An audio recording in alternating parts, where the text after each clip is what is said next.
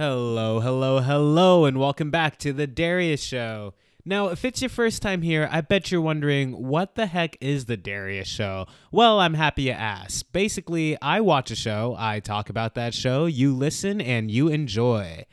For today, we are going over Money Heist Part 3. If you're a long-time listener of this show, you will have already seen Part 1 and Part 2, available on all listening platforms right now. However, today we're going to be doing a review, recap, and discussion of Part 3. So without further ado, let's get right into it and roll the intro.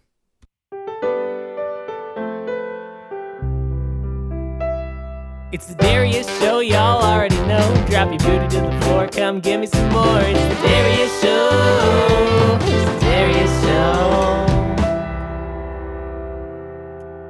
And boy, do we have a doozy to talk about here today, guys, because Season 3 changes things in very significant ways.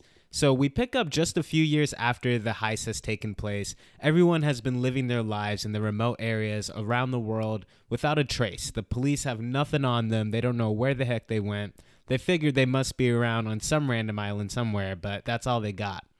And the main plot that we pick back up with, well, before we get there, let's talk about the professor really quick, because everybody else is just doing their thing, but the professor is actually making good on his promise, and he's on a remote island. We find out that it's in Thailand, but he has actually started a life with Raquel and her daughter and her mother. He has really stepped up, and just like he said that he fantasized about doing in Part 2, he has made good on it, and he started a life out here away from all the hoo-ha with their new family together. Meanwhile, we have Tokyo and Rio are just on a random island, and the major plot that comes in here, we see a lot of montaging of them just living out a wild adventure on this island, making some really sweet memories and just kind of doing their thing in their own little slice of paradise. But what we really see start to happen is this kind of drain on Tokyo. Tokyo has never been the type to be able to just sit by and let the world kind of happen around her. She needs to feel more at stake, and she needs more variety, essentially. And she starts to get sick of this situation. And after a couple of years, she basically lets him know, hey, I gotta go. I can't take this being in this one spot this whole time. I need a change of scenery. And not only does she need that, but she needs it without Rio. She kind of leaves him behind. What we see from Rio once this happens is a very mature, he's able to look at the situation and say, I understand you need that. Okay, I'll let you go. But the second that she leaves, we see him completely fall to pieces. He is heartbroken by this. He clearly wants to just live in this paradise with her forever. However, before she does go, he imparts with her a remote little cell phone, so that every other Tuesday or whatever the case was at a specific time, they can both kind of dial in, and if they need to talk to each other, they can. It's kind of a last-ditch effort to remain some level of contact with her. And she goes off, she starts partying, Tokyo doesn't miss a beat. It doesn't take much for her to fall into some cool shenanigans, but she ends up making that call, and this is what ends up being their undoing, is because they separated and made this pact to contact each other, they start pinging, and the police find their location immediately, within seconds. They do a fun little narrative tool here, where Tokyo's voice comes back in to start narrating again, and narrating how quickly the police are just exactly onto them in their location. Everything essentially starts to fall apart, and the police pull up on Rio, and they capture him. They completely abduct Rio, and this is definitely a heartbreaking turn of events because Rio was the most innocent for the original heist. He still acts as our kind of innocent little member of the party. He's just here helping everyone. His stakes aren't quite as high, and he's not as invested into this crime as everyone else was, which is why it's especially sad when he, of everyone, is the one that gets captured. Now, this ends up being the main reason why everybody gets back together, and they kind of rally behind Rio having been abducted to kind of find purpose again, to get back together. And overall, I think this is just an excuse for some of the players here to their life has been monotonous in hiding, and they kind of want the opportunity to up the stakes again in their lives. However, what's interesting, the most interesting perspective we get when everyone gets back together is from Denver, and he really doesn't want to be a part of this.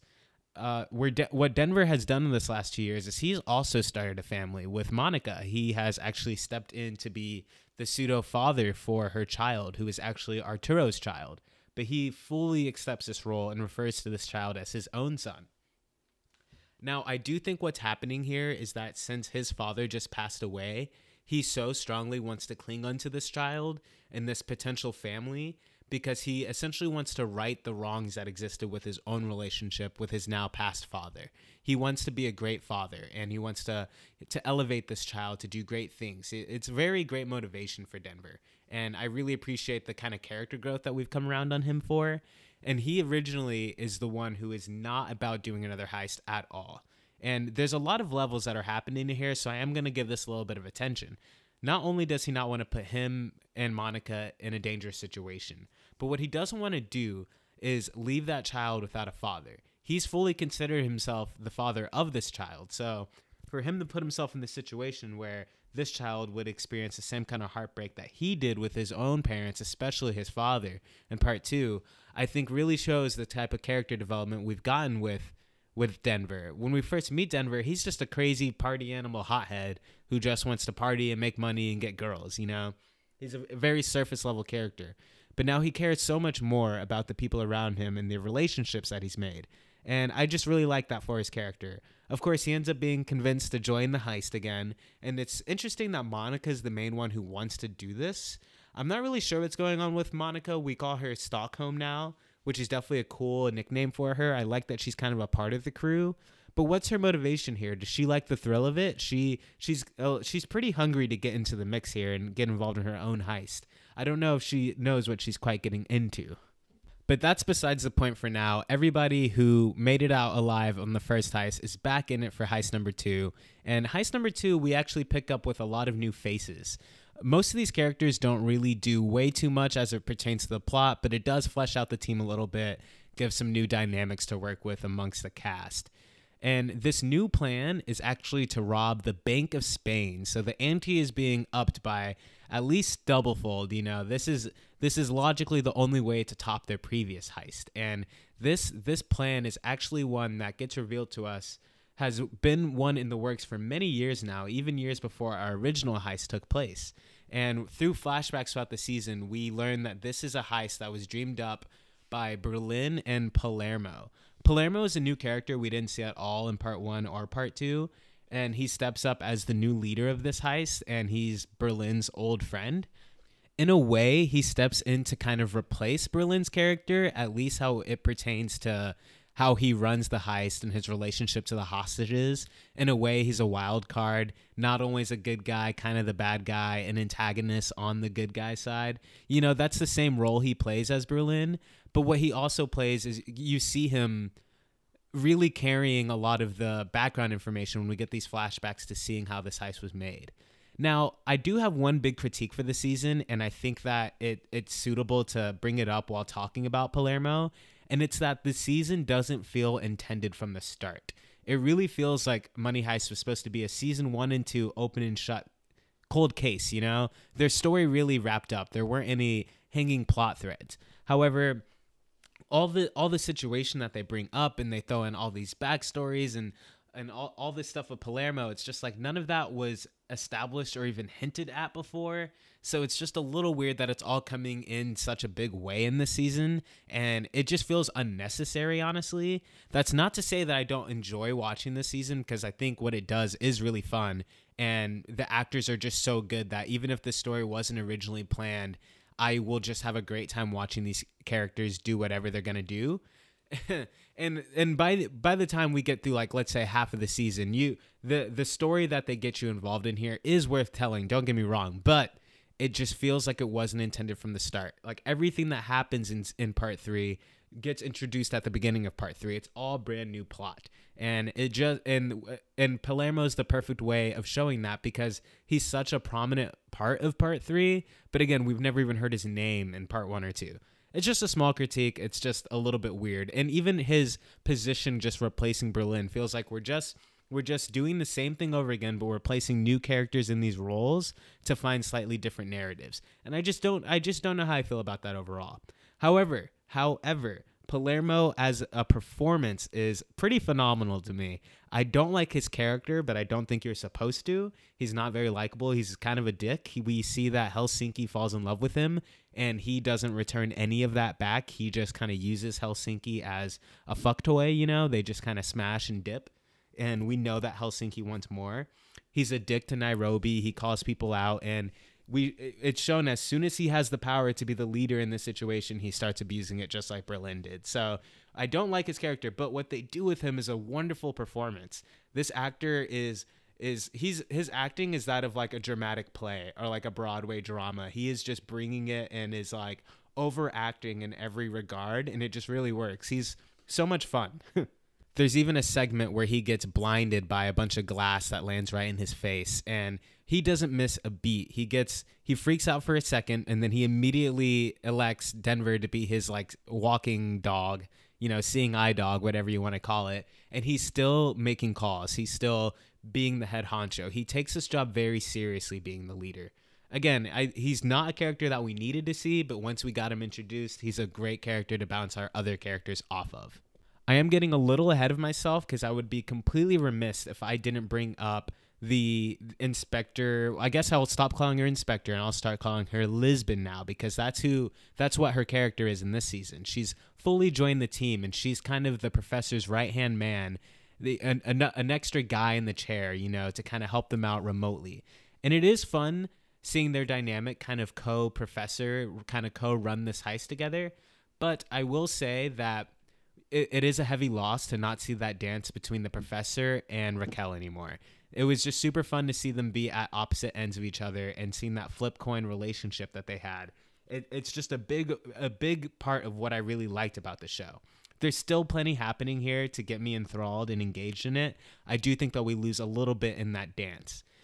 That being said, the new inspector that gets brought in is amazing, and we will touch on that a little bit more in this review, but I want to stay focused here and talk about one thing at a time. But because we lose a little bit of that dynamic between the inspector and the professor, or Raquel and the professor to be more specific, because there's multiple inspectors at this point, because we lose that, and then we also lose the dynamic between Rio and Tokyo. And because Rio's no longer present with the crew right now, he's actually being tortured. Another big motivating factor for doing this heist and being able to get Rio back. Because we're not getting those two characters playing off of each other anymore, I feel like Tokyo's role overall just becomes more muted. And those were two of the biggest parts of part 1 and 2 is that relationship between Rio and Tokyo and the dynamic between the professor and the inspector. Now that both of those are being stripped back a little bit, what it actually makes room for is for Nairobi to emerge as kind of the star of this season. She comes out and just has a lot of hefty plot line. We get this weird love triangle between her, Helsinki, and Palermo. That's one dynamic. We're getting enriching the plot line that she doesn't have this relationship with her son, and she's chosen to remain out of his life even though she's gotten the money that she wanted. It's just interesting to see what they do with her, and she really does carry season 3 as kind of like a main character. She obviously has been a part of the main cast, but her emerging as a main character doesn't fully happen until part 3, and I love every second of it. Before I go any further, I have to talk about my favorite scene, my favorite like heist scene. You know, there's a lot of moments that are very heisty, even though the whole series were involved in a heist in one way or another. But one of my favorite heist moments are them infiltrating the Bank of Spain, and they do this by disguising themselves as a SWAT car. And what they use to their advantage is what their reputation has been years after they pulled off this heist now. People look to them, the Dali, let's call them because of their mask, as a symbol of independence and fighting back. Something the professor has been calculating towards this entire time. And it's really cool to just see this type of dynamic being pulled off, and they use it to their advantage, I say again, and they kind of Trojan horse their way right into the Bank of Spain. And before anyone realizes it, they've already taken it over. Like, I love how effectively they pull off this kind of like switcheroo situation, and all of a sudden here it is, heist part 2, and they pull it off seamlessly. And it's one of them doing this really makes me believe that they can pull this off with enough, proper planning and playing to their proper rules. They really pull it off in a very impressive way. Now let's talk about the new inspector, Alicia. She is certainly one of the most threatening characters that gets introduced here. Earlier, I talked about how I don't love how this season feels like we're just doing the same thing all over again, but replacing these characters in for the old characters, right? Palermo's the new Berlin, Alicia's the new inspector, yada yada. You get it, right? But what she brings to the table is so much more than that. She's also the one that has been torturing Rio. What we get out of this character is a much more sadistic one who is not afraid of crossing any ethical boundaries, and one who is fierce and like a shark. She's also pregnant, which just visually makes her very interesting. We only see her prominent, ready to burst belly as she's always consuming some type of candy, usually a lollipop. And visually, she just comes across as this crazy threat that doesn't care about boundaries and is just willing to cross any line to get what she wants, right? And of course, we do see that in a big moment at the end of the season. I'm going to get there, trust me. But what we get between her dynamic, like I said before, we don't get that dynamic between Raquel and the professor. But now what we're seeing is Raquel and the professor versus an even larger threat in the new inspector. And it doesn't have the same flavor of the dance that was being played between the aforementioned characters. But what is brought to the light here is a much higher stakes situation. And it's more of a knife fight, let's say, than a salsa dance that we got before. This one is much more serious, much more at their throats, and much more of an attack, counterattack, counterattack, counterattack. So again, she does elevate the season a lot. I do think that the critiques of the season hold that it isn't necessary and it's like a brand new story. However, it comes down to the performances of the actors that we've seen before that are getting enriched, and then the new characters that we're bringing in that really elevate the show and make it still very watchable and very bingeable from episode to episode. Before we get into the climax plot of this entire season, or part 3, let's say, one other character I want to talk about that we pick back up in with season 3 is Arturo, or I'm going to call him Arturito, as Denver likes to call him. But in this time, he basically has gained some fame and notoriety because he writes a book about his experience from the first heist, being, a hostage who did fight back in a lot of ways. He organized one of the groups that were able to escape. So he gets a little bit of fame. On paper, he's a success. He's even lost some weight. He has a nice haircut. So at first glance, he's looking very successful post first heist, let's say, right? But then you get a little bit more of the layers to his character, and you realize he's lost everything. He lost his family in a way. He doesn't have he was choosing between two loves of his life before, but now he doesn't have any of those options. And he hasn't even been able to meet his child that's been born somewhere in the world. So once this heist happens, it piques his interest greatly. And what we end up seeing is him actually managing to escape into the heist. Like, he rejoins the heist. And the implication here being, the subtext is that the excitement of the heist is more than he's ever received in his life, and it's more exciting than even this new fame for him. He's actually alive in the heist. It feels like his actions actually mean something. I believe that's kind of what's happening for his character. But anyways, he jumps back into the fray. By the end of the season, he doesn't really do much to take action, other than we get a few dramatic scenes between him and Monica. He wants to see his family again. I guess he is kind of organizing some distrust between Monica and Denver, and therefore the captors at large. He's kind of disrupting them a little bit. Basically what he did in the first heist, but I hope that they do something big with his character to justify reintroducing him in this way. Otherwise, he's going to continue to just be an annoying pest that doesn't do anything but shake things up, All right, so now we're going to get into the big climax of this season. And a couple other things to mention, I suppose. We do get some new characters introduced. Like I said, there's some new people on the heist team. And I should actually get into a bit of what this actual heist entails. They actually have a team that's diving underwater to get into the special vault where all the gold is being kept, where they can melt the gold into little chips for easier escaping for it. It's a completely nuanced way to go about this heist, that the likes of which we haven't seen before, and it definitely adds a new energy to it. It's fun to see how they're going about it, and they're involving some new expert blacksmiths to really pull it off. So that's really cool and all. However, what's happening on the side is the new inspector has launched a new attack, and this time she's coming for Nairobi. The person who I mentioned before has emerged as the new heart to our team. And essentially what she does is she grabs this teddy bear, the teddy bear belonging to her son, one that she would definitely recognize from when he was a baby. And she just puts it right out in the front of the heist. And this is basically is a bait for her. She knows that she's going to take it. We know that it has something to do with their child, and they do take it. They go and they get the teddy bear, and they come back in, and there's a cell phone inside, and that ends up contacting Nairobi to the inspector. And the inspector reveals, I have your child. If you don't believe me, just come look outside. And it seems like she's offering Nairobi a deal here, tempting her to betray her team. And it even seems like she might do that. It brings Nairobi's to tears to just see her child. She hasn't seen him since he was an infant. And here he is, a little 5-year-old or something like that, having full conversations.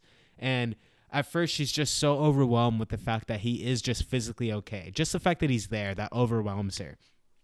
And just as we're getting this emotional moment with Nairobi, and she's crying and she's in tears, all of a sudden we get a shot from the police perspective. They've got a clean shot of Nairobi, and they go requesting permission to fire.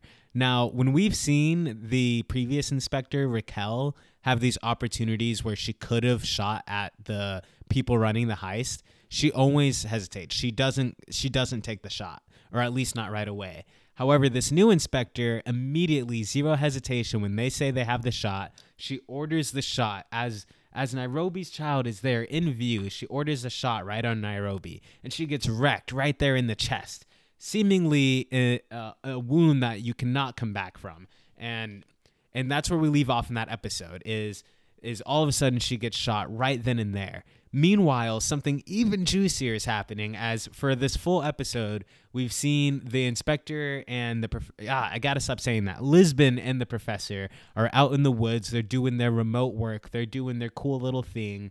But then they get spotted, and now it's a wild goose chase. There's police all over these woods, and the professor and Lisbon are both hiding out. Let's fast forward a little bit, and essentially she gets found. Lisbon is found. She still has her earpiece connected to the professor, so he can hear everything that's happening. And this is the most impressive attack that the new inspector pulls. The attack on Nairobi, that was crazy. That caught me off guard. I didn't expect it. It was impressive, and it was effective. But what happens next really got me. So the new inspector launches what is definitely the most dangerous attack yet in tricking the professor. This is the first time we've seen somebody actually trick the professor. Somebody be full-on steps ahead of the professor. Usually he's the one ahead. This is the first time we really see someone pull ahead of him. And in doing that, she completely manipulates him. She essentially orders Suarez to make it seem like he executed Lisbon, and audio-wise, because she knew that the professor would be listening in. There's no way he wouldn't have an audio thing, hooked up to it. And essentially, they convince the professor. Now, usually the professor wouldn't fall for this, but he's dumbstruck with love. He can't help it. And as he's sprinting towards the location to try to save her, he hears "execute her now," and he hears all this dialogue, the gunshot, and make it look like she did it. It's very convincing. Honestly, they convinced me for a minute, a hot minute there. I thought that she was dead too. But it's in this moment, while they let the audience believe that maybe she did get killed, that the professor also finds out that they just launched an attack on Nairobi. This happened pretty much at the same time. And he's on the phone with Palermo, and he says, "This is no longer a heist. This is a war. Act accordingly." And this is the moment where they've really been duped. This is where our heist team is no longer this Robin Hood group of people. They are criminals, because what happens next crosses the line that they can't go back from. And Palermo orders Rio and Tokyo to launch a full-on RPG at an incoming tank. Because Nairobi had just been shot, the police found this as a great opportunity to invade them, as one of their main members is possibly dead, or what might even be a better distraction, dying and bleeding out. So that to go in amongst all that confusion and chaos is definitely advantageous for them. What they didn't expect is for freaking Rio and freaking Tokyo to have a full-on RPG shooting at them. and they totally blow up that car. I'm pretty sure that people died there, but at the very least, we saw people running around on fire. So the damage that they inflicted here is just crazy, and they did it in response to the fact that 2 of their members have just been executed. Now, what we quickly learn, the audience, is that Lisbon is not executed. She's just been captured. They only did this to manipulate the professor, to get him to an agitated state, to start making bad decisions like this one, where they'll start to lose the public perception of them being Robin Hood figures, because now they just shot at the freaking police. At this very moment, Nairobi isn't quite dead yet either. I don't know if they're still planning to resuscitate her or if that's even possible. It doesn't seem like it was very possible to me, but that's where our season pretty much comes to a close. We don't know what's going to happen next, and the stakes couldn't have been higher. I definitely didn't expect this to happen. I assumed that our group would continue to not really have any blood on their hands except for that is self-inflicted like we saw in the first part. But I don't know. It's just, this show is a lot. And I gotta say, coming into the season, I really wasn't on board. I thought that these were all just too crazy of changes. But what we get really surprised me, and they've got me hooked again. And so here I am biting on the chops for a little bit more Money Heist. So you guys can expect another review, recap, and discussion of part 4 coming your way as soon as I finish watching that one. One thing I would like to mention, I forgot to bring this up in the first half of this review, is there are some new players that are hostages, and that is the governor of the bank. He kind of runs it. This is like the new Arturo character. He is necessary. His information is very necessary. However, he's a very capable person, and he definitely seems like someone who is going to be a major player probably in the second half of this story in part 4. And with him, he has a group of like 6 bodyguards that are here as well, who are also trained like assault team people. So if they end up getting freed, I'm sure that they're going to be a completely imposing threat as well. Just another way to up the stakes, up the ante for this heist as compared to the first one. So yeah, that's going to bring our conversation to a close. Will the professor be able to get Lisbon back? Will he be able to figure out that Lisbon is actually still alive? And how is our team going to get out of this one now that they've actually inflicted some major harm? I guess that isn't new. They definitely have shot many police officers in the past, so that's nothing too new. But how will they get out of this one? We'll see. And is Palermo going to continue to be a foe? Is he going to come up and be like a major villain of the season, or are we going to start getting some more redeeming factors for his character? Let's see. We'll find this all out and more on my next episode. Thank you so much for listening. I love you.